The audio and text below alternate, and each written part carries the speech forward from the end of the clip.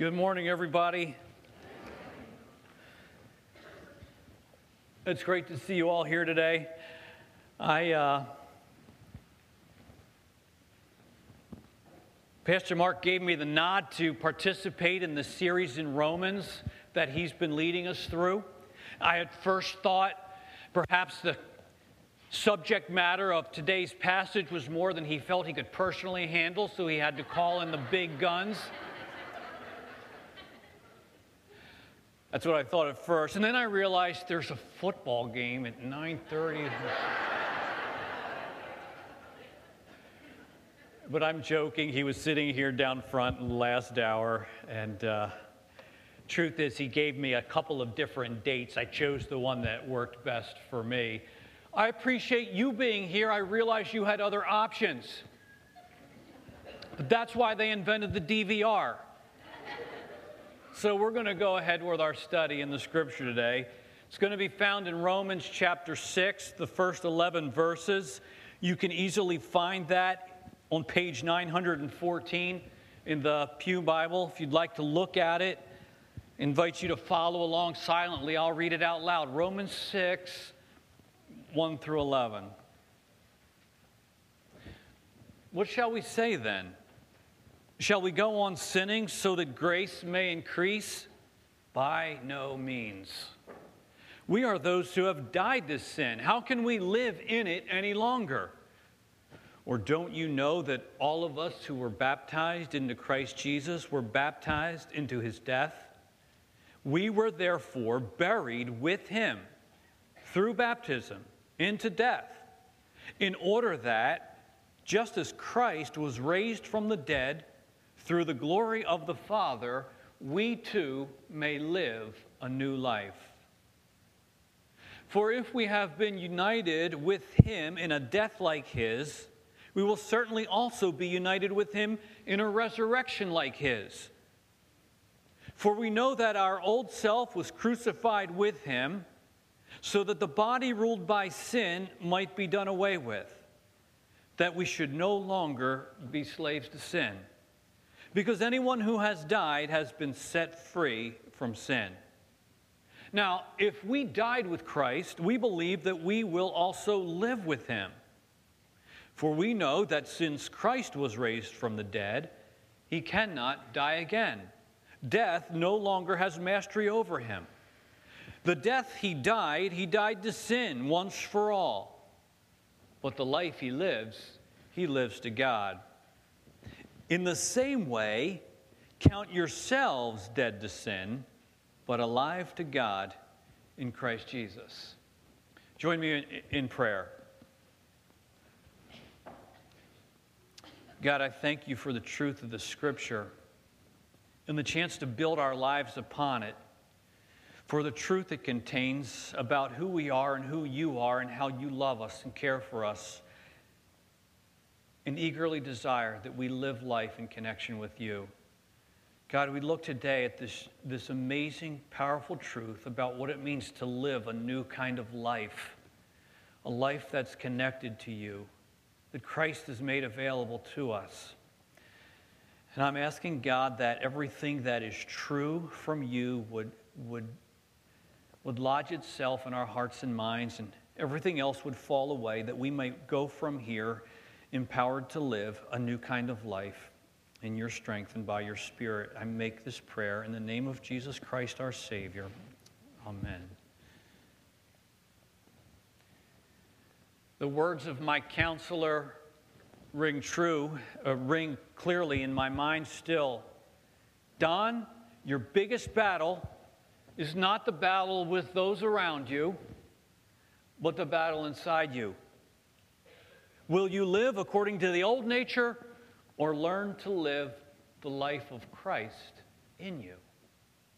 And with those words, Pastor Ralph, the E.F. Hutton of Fellowship Community Church, the one who speaks and the rest of us listen, he set me on track to understand my struggle with anger and with resentment. Can you relate to any struggles like that?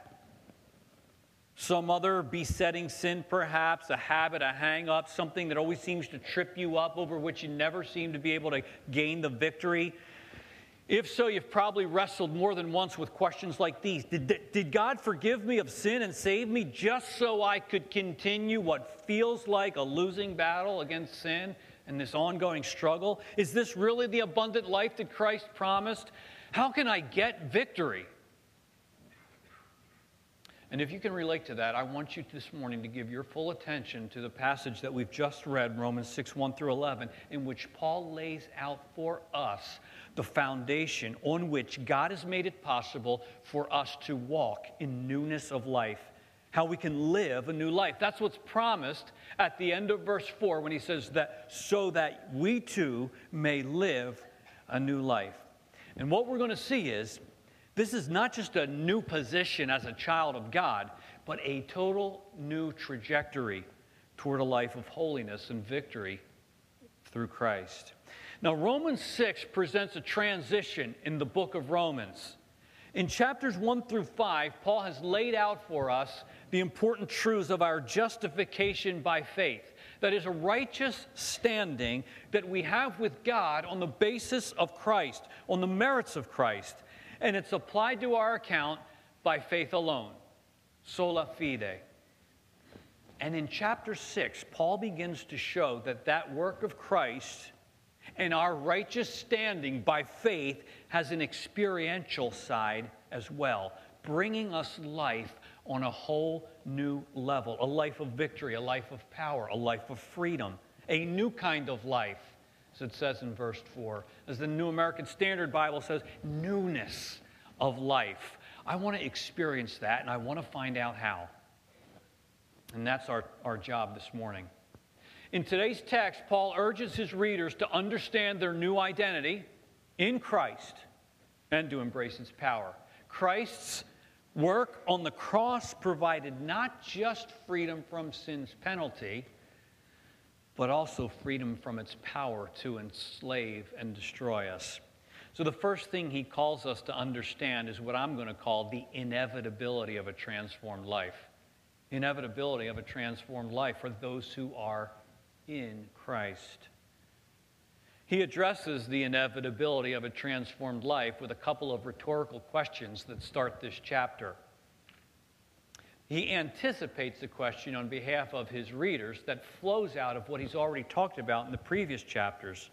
Essentially, the question is this: if sin gives God the opportunity to show grace and forgiveness, then shouldn't we just keep sinning so that God can keep showing grace and forgiveness?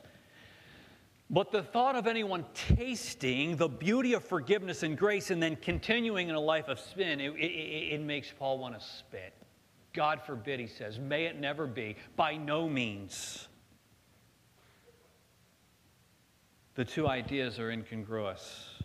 And so he answers that question with another question. He says, we are those who have died to sin. How can we live in it any longer? It's a rhetorical question. The answer is obvious. We can't. And he's going to go on to explain that it is the believer's union with Christ that means a transformed life. A life of holiness, a life of victory over sin is inevitable for those who are in Christ.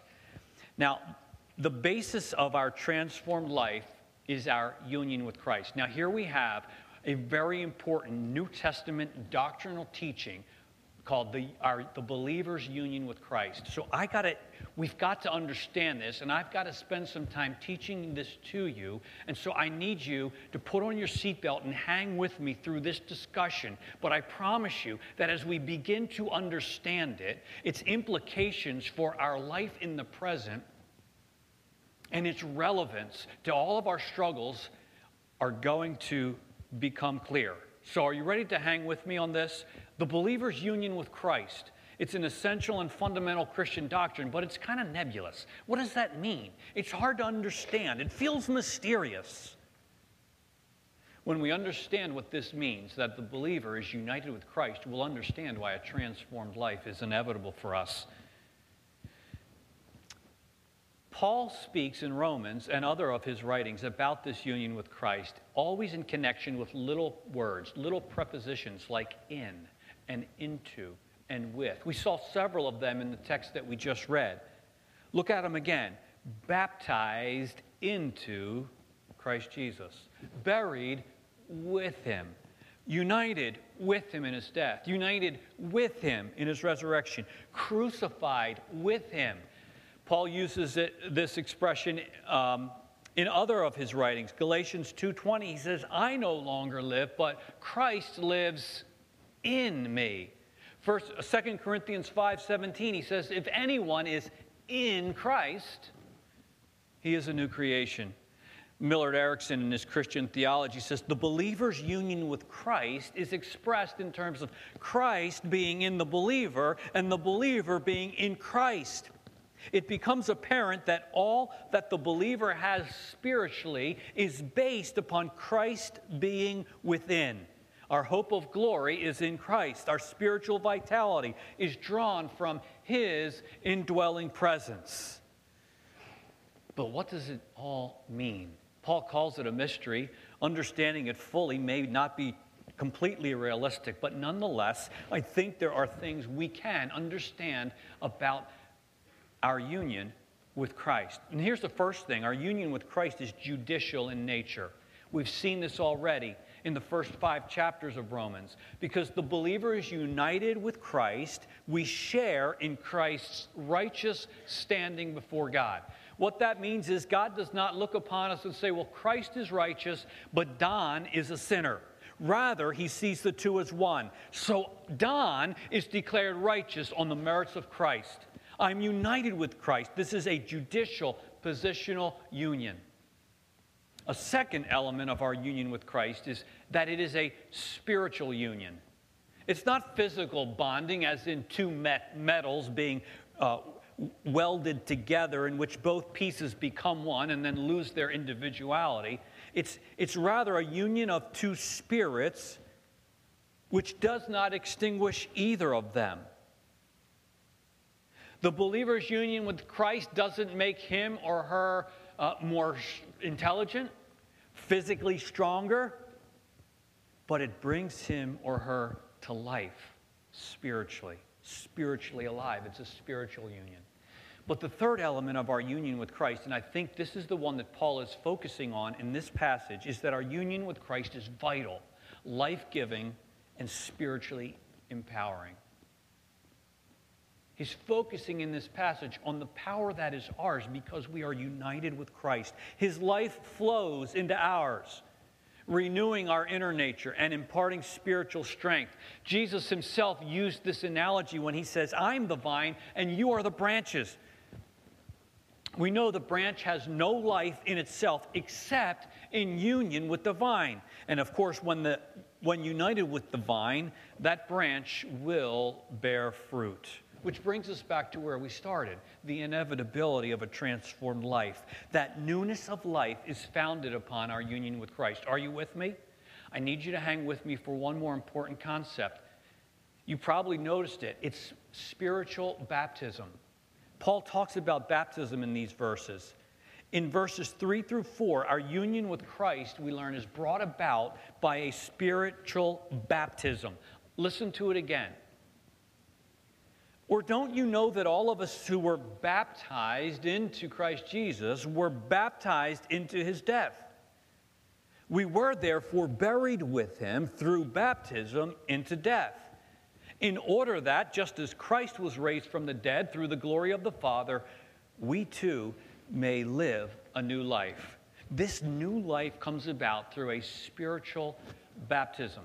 But when Paul mentions baptism, he is not primarily talking about water baptism. And I don't think he has in mind a setting like this with a platform and a baptismal tank recessed into the floor. He's not primarily thinking about water baptism. He's speaking primarily of a spiritual baptism, of which water baptism is a symbol or a picture. John the Baptist had said this. He said, I baptize with water, but after me is coming one, speaking of Christ, he will baptize you with the Holy Spirit. Water baptism does not bring to pass or bring about our union with Christ. Spirit baptism does.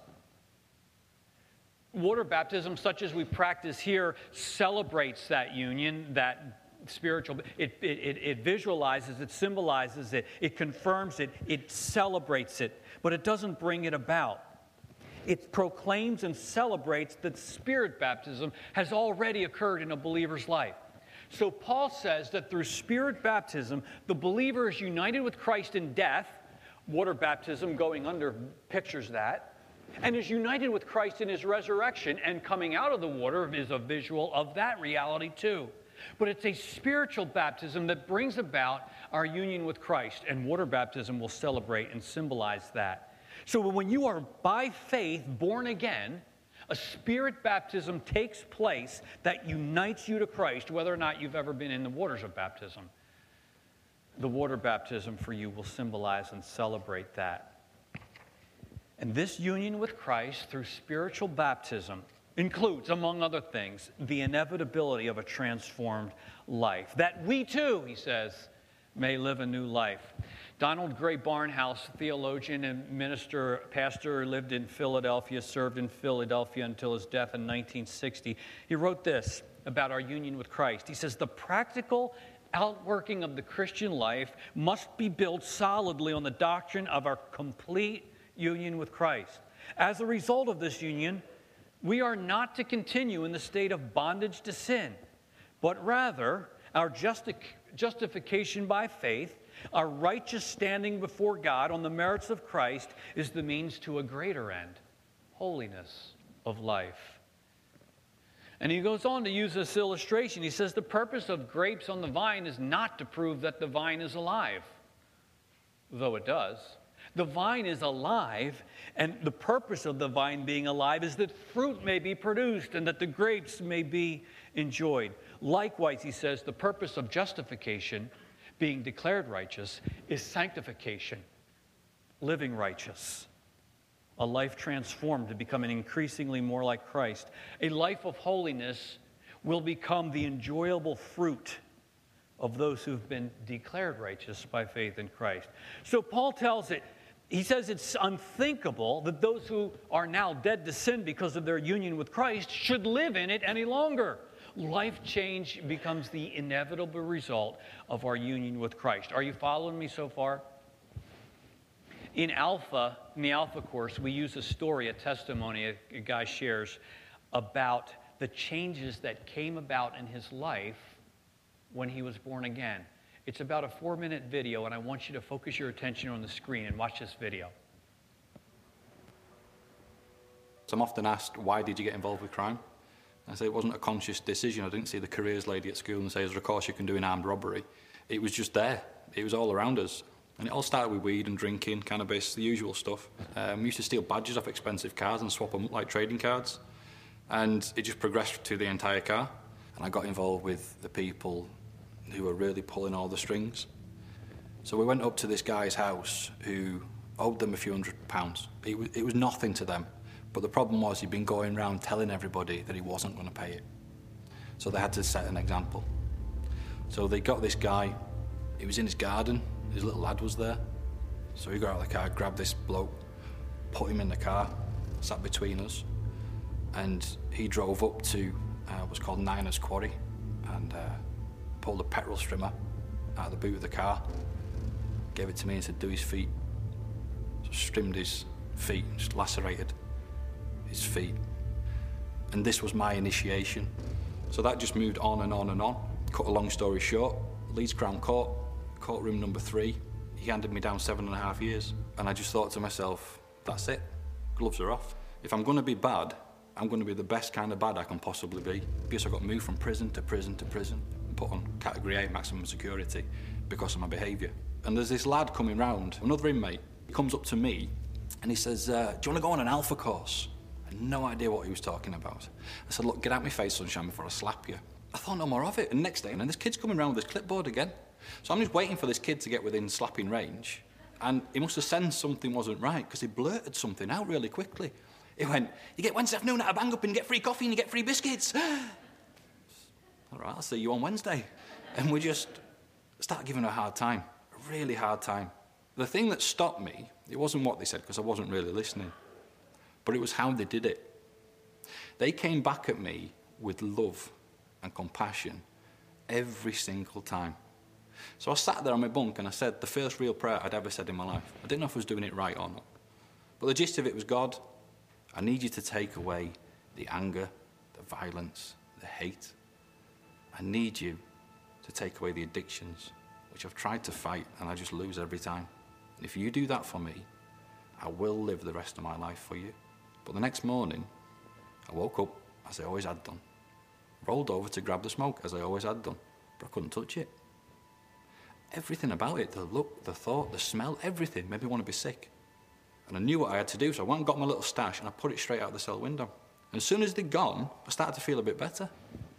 I started to calm down a little bit, but I was still freaking out. So I just said to myself, Darryl, calm down, go get a wash, go get a shave. And as I started to get a wash, I looked in the mirror and just stopped dead. Because I didn't recognise my own reflection. I was like, that guy's smiling. Not just smiling, that guy's beaming. And I noticed I didn't just look different, I felt different. Everything had gone. It was as if someone had unscrewed the top of my head and just poured freezing cold water in, and everything had been just washed out clean. So the chaplain comes onto the wing, and I just told him absolutely everything. And he said, the man that went to bed last night is not the same man that's standing here this morning. You're a new creation. And that was it. I said, no more. No more fighting, no more drugs, no more nothing. If you owe me anything, forget it. If you're holding anything of mine, keep it. I don't want it. I'm done. I'm finished. Jesus has saved me. And then when it came time for my release, I knew I was going to go into full-time ministry. Reverend Mark Finch, JP, a magistrate, and he said, would you consider coming to Runcorn near Liverpool? We've got a new church plant. We're just getting going. There's a big problem with young people and gangs and drugs. Would you come? I knew it was the right place to go. So he picked me up from the gates on the morning of my release. Took me to his house, not a house, his home. And his eldest is his daughter Rebecca, who is now my wife and the mother to my two amazing children, Benjamin and Lydia Grace. My life just couldn't look more different than what it is now. Darryl didn't use the phrases union with Christ or spirit baptism, but he said, Jesus saved me. And then the changes were inevitable and obvious, almost palpable. He could see in his reflection. He could feel inside that something was different. No doubt there were other changes that would come about over time as more of a process, but there is no doubt that the fruit of a transformed life was evident in him. And this is what our union with Christ brings about in our lives. Transformation to newness in life because of our union with Christ it's inevitable. Now, as I promised, I want us to think about some of the implications of this great truth, some of the practical implications of our union with Christ. The biggest implication, of course, is that we're now living a new life. But then Paul breaks it down even further for us in verses 5 through 7. Would you look at them again? He says, for if we've been united with him in a death like his, we will certainly also be united with him in a resurrection like his. For we know that our old self was crucified with him, so that the body ruled by sin might be done away with, that we should no longer be slaves to sin, because anyone who has died has been set free from sin. Here's what we see. The first thing we see is that our relationship with sin has fundamentally changed. Do you see these phrases that Paul uses? Old self crucified. No longer slaves. The body ruled by sin has been done away with. Set free from sin. Our relationship with sin has fundamentally changed. Now, each of those phrases deserves detailed examination, but essentially what Paul is announcing is that the believer has been delivered from sin's penalty, of course, but also from its power to dominate our lives. For the believer, the one who's been united with Christ through spiritual baptism, the sin nature which we all inherited, all of us from the first Adam, discussed in the previous chapter, will no longer be permitted to be the dominating force controlling our lives. A new way of life, dominated by the Spirit of Christ living in us, will be the new paradigm. Someone has put it this way: a life of obedience to God instead of a life of slavery to sin is the new normal for the Christian. I want to experience this new normal, don't you? I like the way the Living Bible paraphrases Paul's question in verse 2. Should we keep on sinning when we don't have to? The other implication is not simply do we have, as our relationship with sin fundamentally changed, but secondly, we're empowered by the indwelling Spirit of Christ. You know, see, he said you've been set free from sin. Well, being set free from something implies being set free for something new, something different. And Paul will go on to describe this in verse 11 as our being alive to God. Now, Paul's going to spend the next 2 chapters fleshing out the beauty of this truth. But if you want, you can take a sneak peek by jumping ahead to chapter 8 and looking at verse 9. You, however, are not under the control of the human nature, but under the control of the Spirit, since God's Spirit lives in you. This is our new normal. Galatians chapter 5, also from Paul, gives us more information on what this indwelling Spirit will produce in our lives. This is the fruit of that Spirit in us, is love, joy, peace, patience, gentleness, kindness, goodness, self-control. This is our new normal. It's a new paradigm for our lives. Life on a new plane. Newness of life. And I want that to be increasingly true for me. Don't you? So let's talk about how to go about living this new kind of life that Christ has provided for us through our union with Him. And I'm going to call this the importance of personalizing this new life in Christ. The importance of personalizing it. In other words, Paul calls us to embrace this reality and make it our own. He says, don't let this just be theoretical. He's telling us to arm ourselves with this new paradigm, this new reality as we confront our struggles with sin. And so verse 11 sort of serves as a conclusion to the first 10 verses of the chapter, a conclusion statement, and it's got the only imperative in the text, the only command shows up here in these words. In the same way, count yourselves dead to sin, but alive to God in Christ Jesus. In the same way, verse 11 begins. Or even so, or so. So, in the same way, it's tying it back to what Paul just mentioned in verses 8 through 10, which speak of Christ, and that what is true of Christ, that He was raised from the dead, that He cannot die again, that death no longer has mastery over Him, and that He lives to God. And Paul's point in verse 11 is to tell us this: if you believe that to be true of Christ, believe it also to be true of you. In the same way, count yourselves dead to sin and alive to God in Christ Jesus. He's saying if you believe that Christ has conquered death and that no sin has a claim, and that sin no longer has a claim on Him, then believe just as confidently that you are dead to sin and it no longer has a claim on you. If you believe that death no longer has power over Him, then just as confidently you're to believe that it no longer has power over you. If you believe that Christ has been raised from the dead and is alive to God, then believe just as confidently that you have been raised from the dead and are alive to God. If A is true, then B is true, because you are united with Christ. You see now why our union with Christ is so essential? It is the source of our power for life. Now, I think sometimes, and I say this sadly, we who profess faith in Christ believe that Christ has been freed from the power of sin and death, but we don't believe that we have.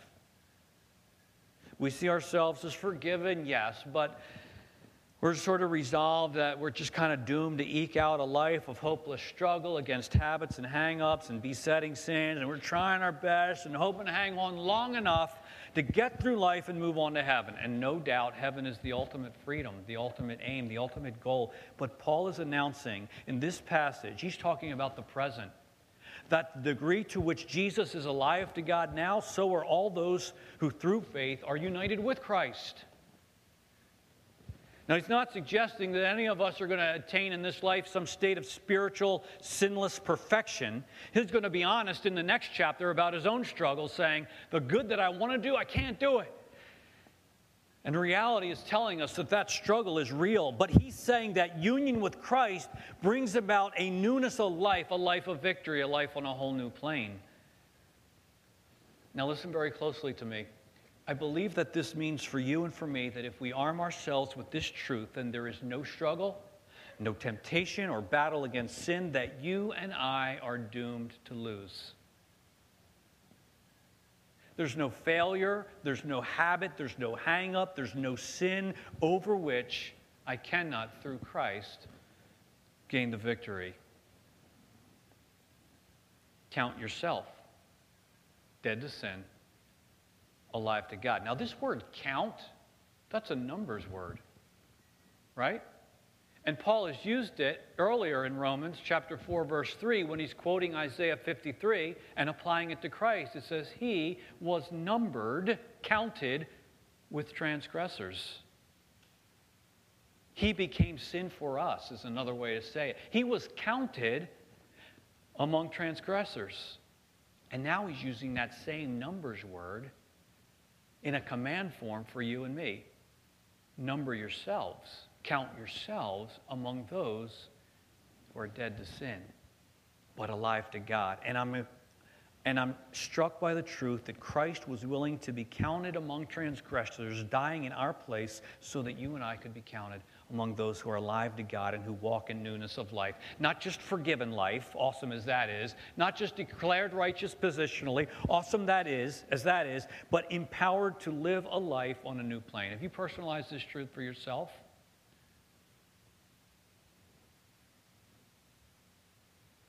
Are you willing to arm yourself with this truth and personalize it in the area of your struggle and whatever sins you might be dealing with? What Paul is saying is that the new reality and all its implications are nice, but the newness of life will be experienced as we arm ourselves with them and carry them with us as we do life and confront our struggles and sins. You must make them your own. You must personalize these truths. It's not just that believers are dead to sin. I am dead to sin. It's not just that Christ indwells believers. He indwells me. It's not just that newness of life is available. Newness of life is mine. Well, doesn't that sound just like positive thinking? Yes, I'm positive that if you think this way, it will become true for you because Christ says it so. So I want to give you some suggestions on how you can arm yourselves with these truths and count yourself dead to sin but alive to God. I want to give you some ways you can begin to experience this new kind of life, to embrace this new identity, to experience its power. Just some simple things. Here's the first suggestion. Speak truth to yourself. And this is the truth that we've been looking at. What God says is true of you, that you are united with Christ and that His Spirit lives in you. You speak truth to yourself. In your situation, we're good at lying to ourselves. Someone may say, well, you know, this is just who I am. I've always had a bad temper. Or fill in the blank with whatever your struggle or weakness or character flaw may be. I've always been this way. I guess I always will. Well, it may be that your character flaws have been cemented in your life through years of practicing them. But Paul says the old self was crucified with Christ that the body of sin might be done away with, that we might walk in newness of life. Which are you going to believe? I'll always be this way? Or that you're going to walk in newness of life?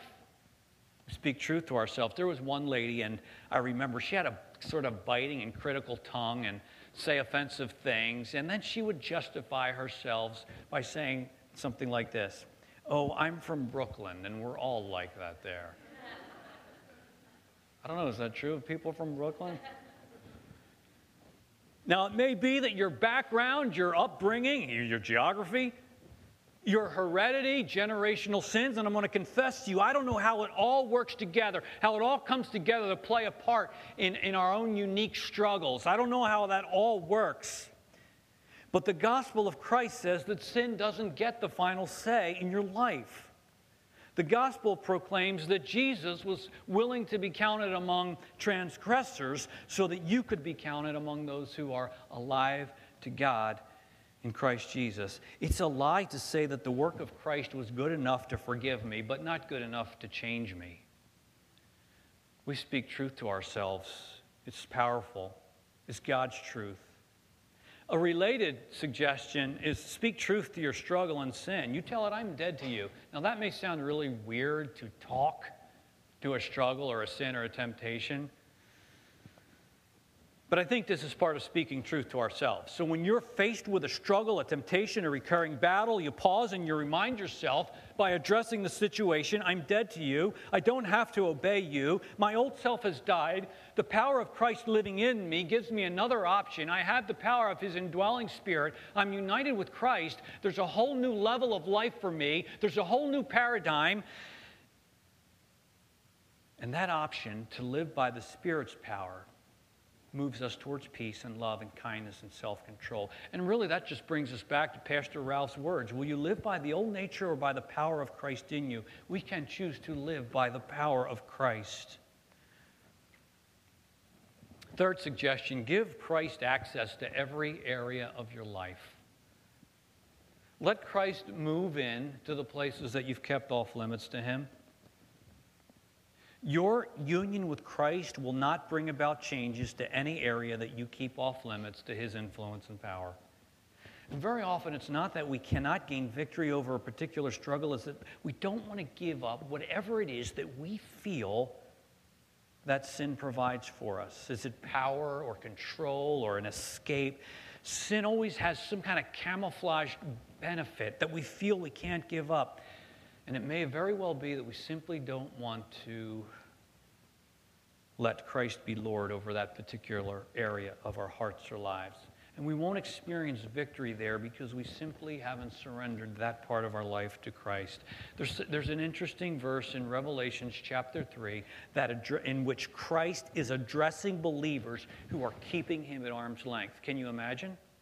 Now, you've heard this verse before. I'll quote it for you. It's Christ. He says, "Behold, I stand at the door and knock. If anyone will open the door and let me in, I will come in and I will dine with him and he with me." And we often hear this verse in the conjunction of calling people to make their initial surrender to Jesus Christ, to accept Him into their life. And that's awesome. But you have to look at the context and realize that Christ is talking to one of His churches, to people who are already claiming to have a relationship with Him, and yet He's telling them, I'm outside knocking because there are parts of your life that you are keeping off limits to me. Do you have any areas of your life that when you're completely honest, you just don't want Christ to come in?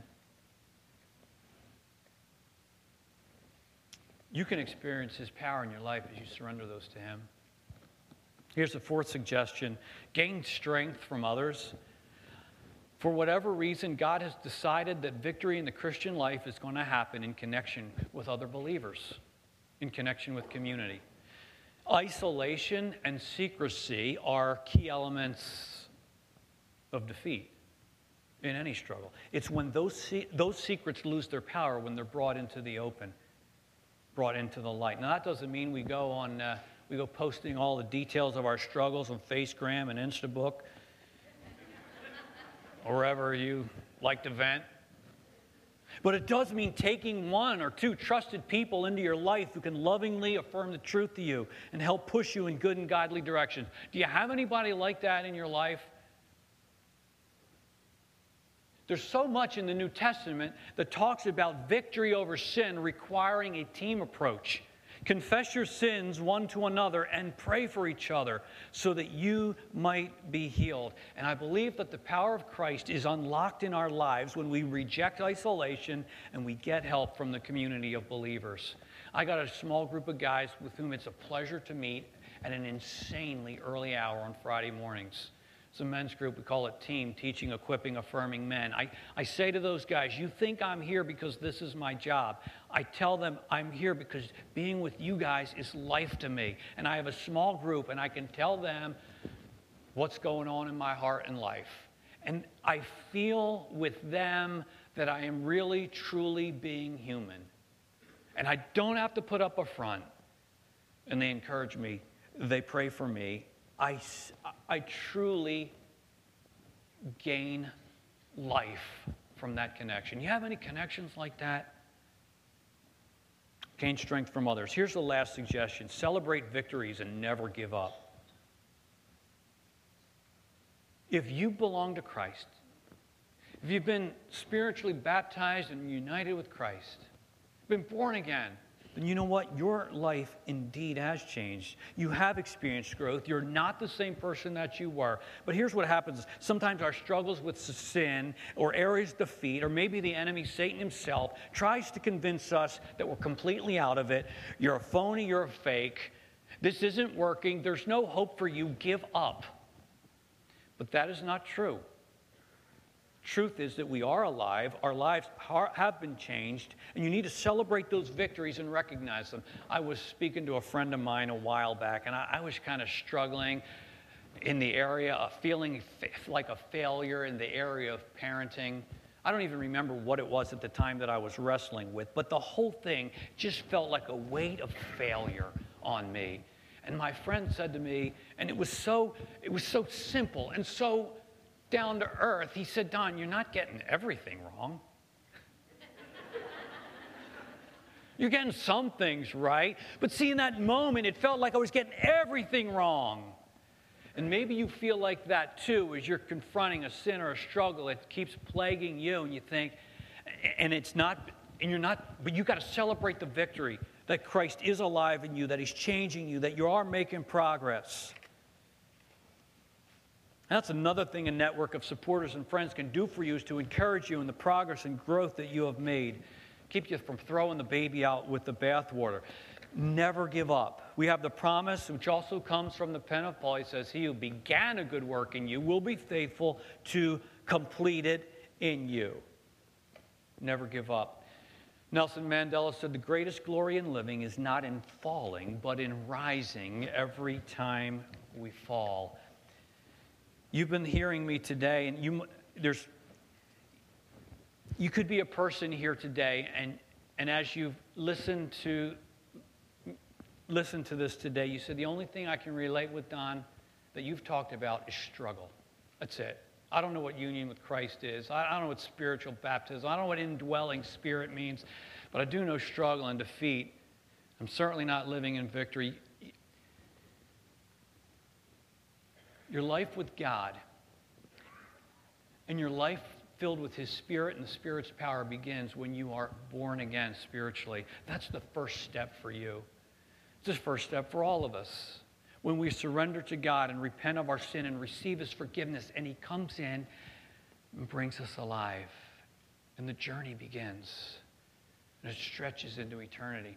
And if you've never experienced that, then you're not experiencing the purpose for which God put you on the earth, that He might know you and that you might know Him. And that's when you come to live life that is truly life. And if you've not experienced that, I want to pray for you. And I want you to reach out to me if you're willing to do that, so that I can help you take that step, that initial step of faith in Christ, which is going to start this whole thing going for you. There's another group of people that I want to address this morning as we close, and that's those who are feeling so defeated and so discouraged that everything I've said today sounds nice, but for you it's just so purely theoretical, and you don't see any way that you can ever experience it. I'm going to pray for you too, that you will learn to count yourself, as God says, you are dead to sin and alive to Christ. That you'll start working these steps where that reality can become crystal clear in your head and your heart, and you'll begin to live life in this new paradigm. Let's pray together. I thank you, God, for the truth of your word. I thank you, Jesus, that you do live within.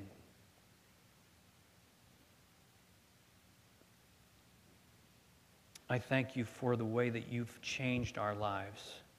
And I pray for those who have never taken that first step of walking with you and knowing you and experiencing the life that you provide, that they would come to faith in you today.